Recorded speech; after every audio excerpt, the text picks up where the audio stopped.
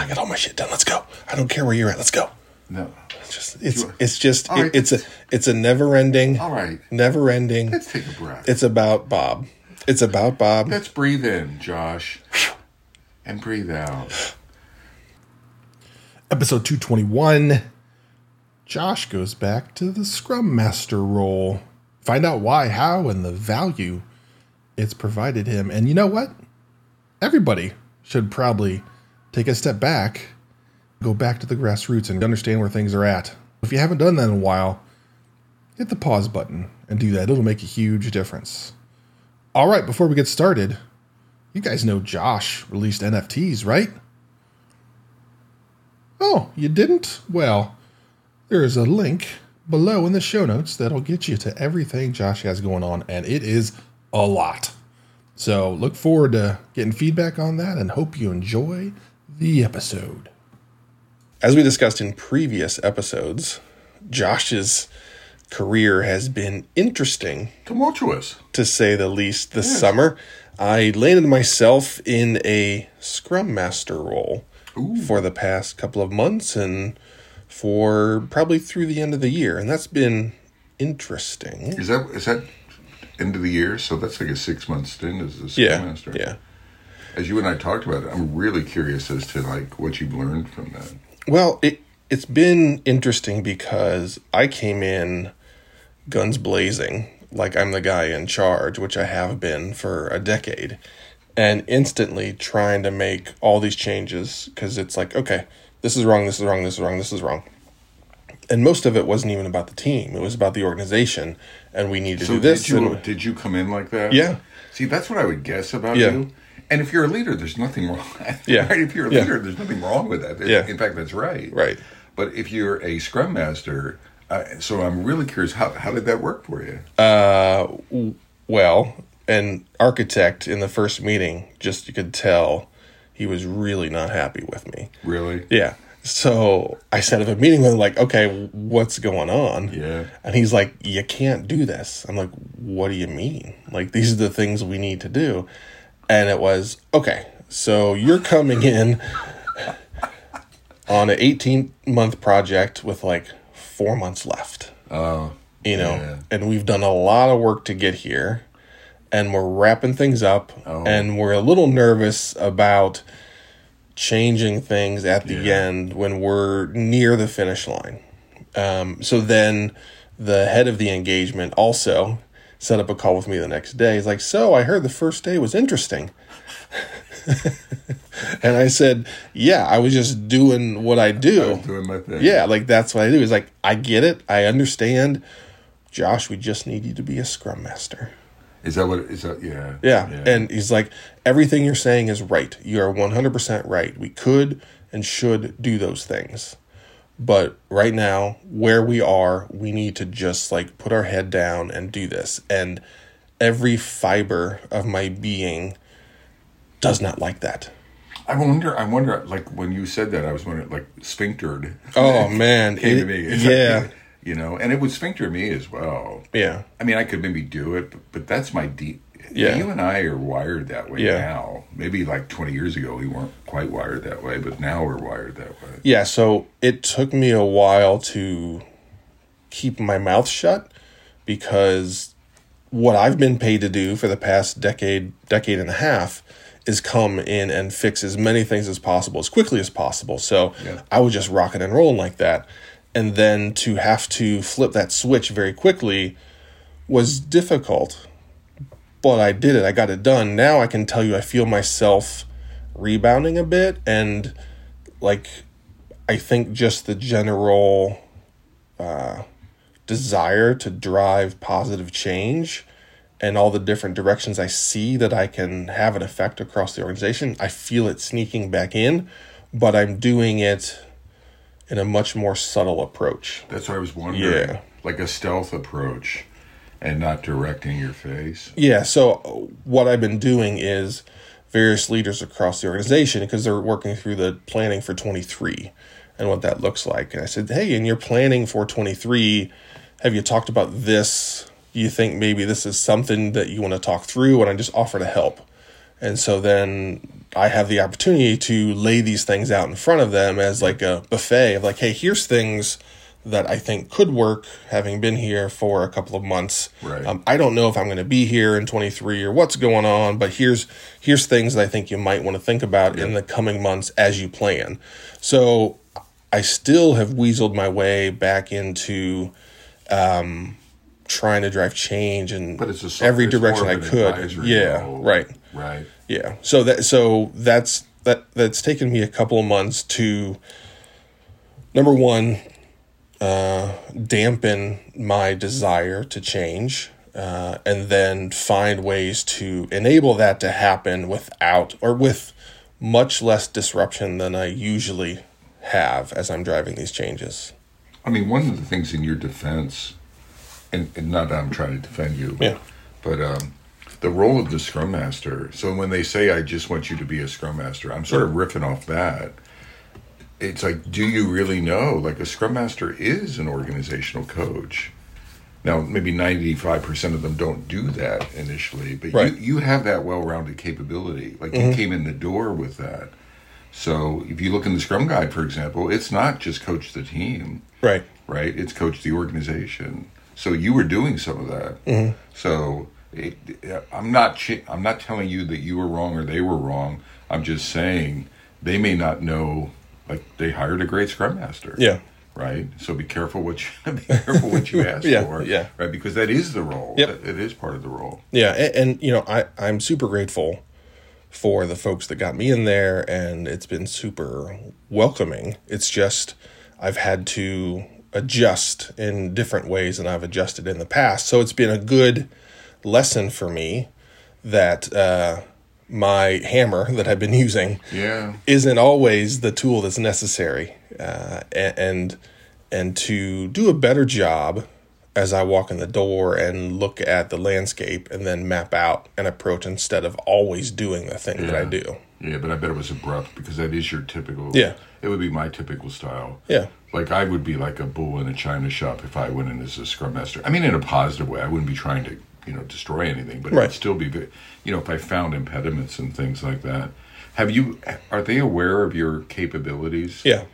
And so if you offer them, you could turn it into a pool system. It sounds like you were kind of... That's what I'm trying to set up, is spending time with leaders across the organization. And there are some that are pooling, as we spent more time together, then they'll reach out and say, hey, I'm thinking about this for some of the team makeup in future years. What do you think? How would you do it? I think it would be silly, even a Scrum Master without as much experience as you have.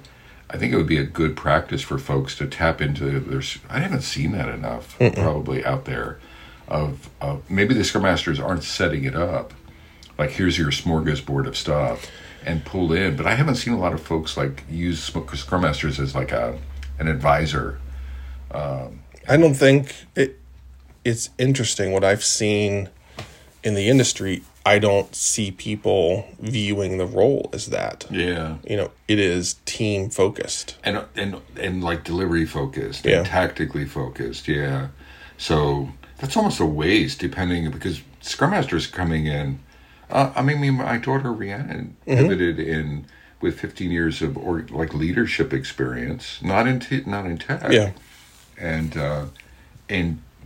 now I think they're tapping some of that, but she took an entry level or a startup actually, Scrum Master role. And it's like tapping into that experience is probably a missing, depending on the Scrum Master, is sort of a missed opportunity, I think. Yeah, it does feel, and I know this is how many organizations roll, pun not intended, but it's like, this is the role, do that job. Stay in your lane. It is, it is like that, right? Mm-hmm. I see that so often. I'm in the middle of teaching a Cal class, and it's a private Cal class with an organization. Yeah. So a captive leadership team, not all the senior leaders, but tech and product leaders, and that message might even help them switch from that stay in your lane to getting things done, right, and leveraging everyone's capabilities.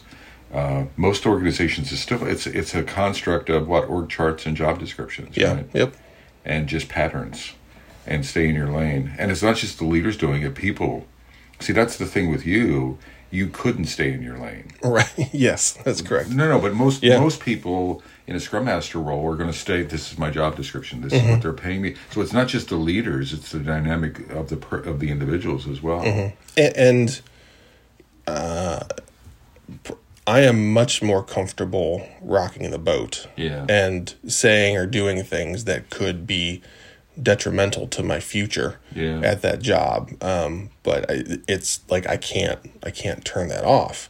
The really good thing, though, is that as typical issues come up, I don't flinch at all. It's like I catch myself smiling as people are throwing these challenges out at me, and it's like, okay, well, here's the allow me to retort, and so we work through it, and the confidence and willingness to wade into the really messy stuff is a bajillion. That's a technical. I mean, that's a big number. Times higher than it was when you and I met. When I first was a Scrum Master at Teradata, right, and doing that for the first thing. Were you? And I'm asking this with a smile on my face. Was there any humbling that happened? So were you humbled in any way? Like you had an assumption, and you're like, I've lost touch with the little, the small folks. I've been a leader too, So was there any humbling, like that you reflected on, and said, you know what, I lost my empathy for Scrum Masters. I renewed my empathy, or something like that. No, not humbling in a malicious way, but any revelations that you had? No, I've always, no, I can't say I've always valued the role, but since I've valued the role, and what I've seen for the past few gigs in a row, and this group's trying to not let it happen, is Scrum Masters are this kind of weird thing that float out there, and they don't know what to do with them.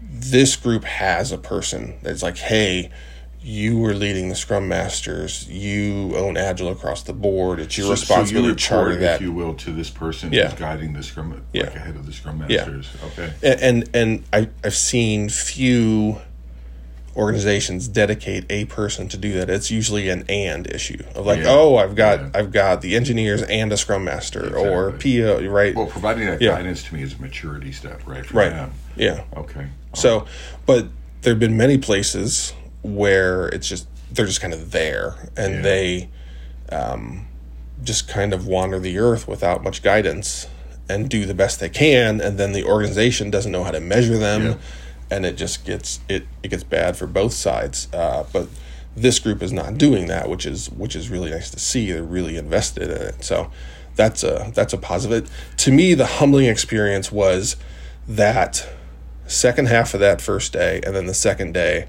where I was like, oh, God damn it. What I knew what this role was.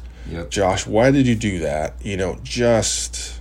Thankfully, they talked to you about it, right? It sounds like they really stepped up and had a real-time, hard, crucial conversation with you. And given that, right, or I mean, other folks would have... ignored it and not liked you and let you go or whatever, or not address it at all, so you continue to piss people off. But it sounds like the leaders there really stepped up.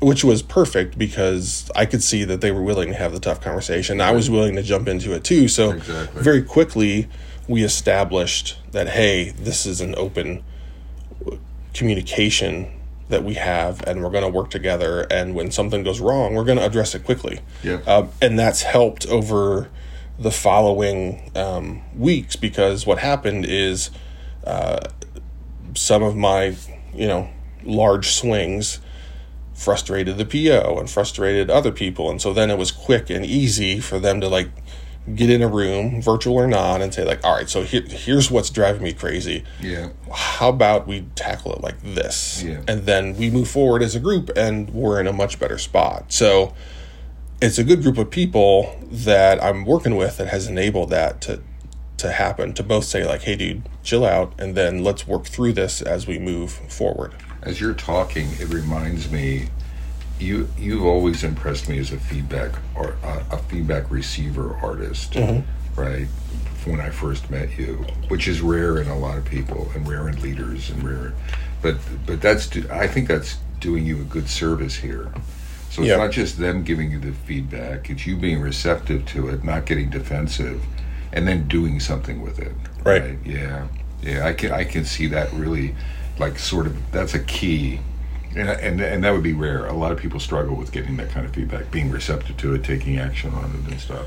And the sad part is some people don't get the feedback. Yeah. Which again is the thing that we just talked about how great it is that they quickly put it out there. Yeah. Is it a cakewalk for you? And so I would say, Josh, you're like this super coach, super leader, super agilist. I mean, you could probably do this in your sleep. Give you 52 teams. And you could Scrum Master 100. And so what I'm exaggerating clearly, but is it a cakewalk, or what are the challenges, that you're uncovering? It's in the role, not so. Yes, with the company, but in the role. Yeah, with the Scrum Master role, it's definitely easy. As I talked about, there are things that come up that I know in the past.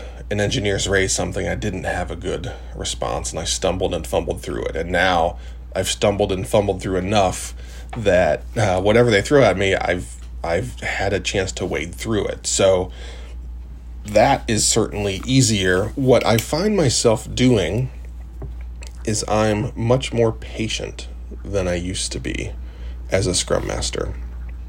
I am much more capable of getting the snowball rolling and watching it grow and get bigger and bigger. And if it's starting to go off into a ditch, I can give it a little bit of a tap, and being a lot more comfortable with that than I was when I first started the role, because I felt like I really needed to drive this change quickly, and that ultimately created resistance because I was trying to force people into stuff. And now, again, the thing that I've worked on in the past, if you've listened for quite a while, is trying to get better at celebrating the little wins along the way. Yeah. And I'm capable of seeing those more and actually laying them out in front of me, like, okay, so this is going to happen, then this is going to happen, then this is going to happen. And, we'll go off course a couple times.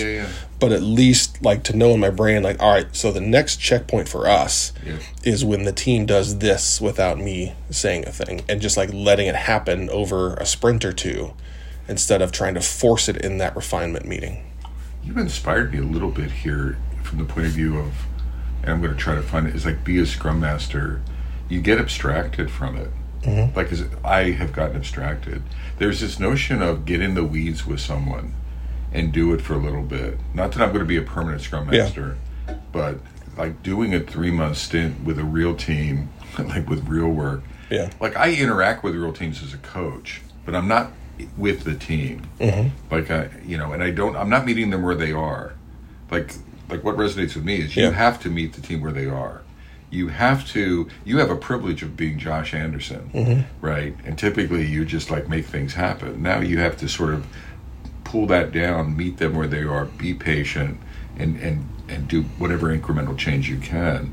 That would be a good exercise for any coach, I think, to go get in the weeds every once in a while, and sort of throttle your head back and understand what it's like what it's like in the real world. And I'm sort of asking that. That's what's resonating with me.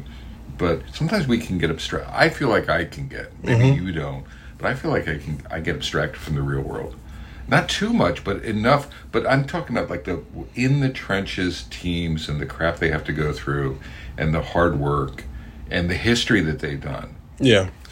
That's been really healthy for me, is to get another checkpoint on where teammates are when they get dropped in an Agile shop, because there's employees of the company, there's a couple contracting companies that are mixed in. It's a sizable company, exactly, right? And so people end up on teams, and they have their own, like, baggage is not the right word, but they have their own path to here. So they have been through things, and they have expectations of how Agile or Scrum works, and this is what we do, this is how we communicate, all those things. So seeing that and understanding what folks have lived through. See, that's the value for me, or I'm also recommending every coach like do that. It's almost like a mini reboot camp or something.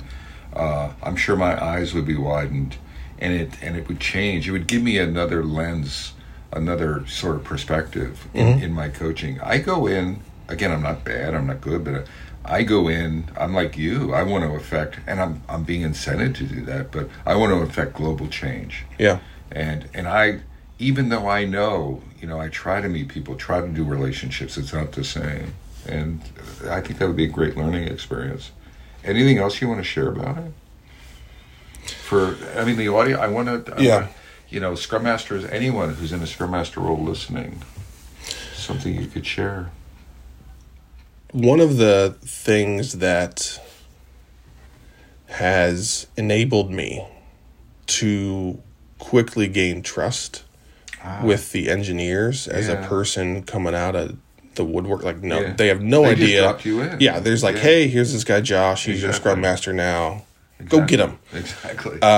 Is just a willingness and capability to build that rapport with them.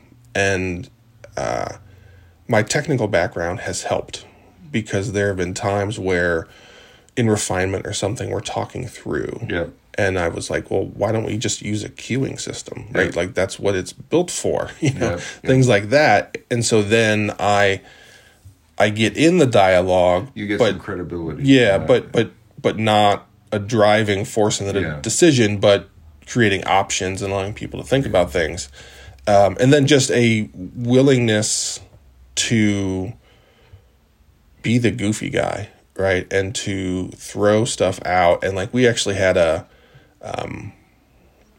team lunch, and that was not anything that they've ever done before. But most engineering teams, you get them together on Zoom for a lunch, they're going to eat, and they're going to want to get back to writing code. Yeah. It's like, this is a hassle. Oh, this is a thing. So working to have those icebreaker discussions and just trying to get them to loosen up, which many of you do that, but really investing in it, not having it be, hey, I gave it one shot. We were in a meeting. I went 5 minutes. I could see their eyes were rolling, and I gave up. Yeah. Right. Of really pushing through that, because you'll get the grumbling and the eye rolls and all of that.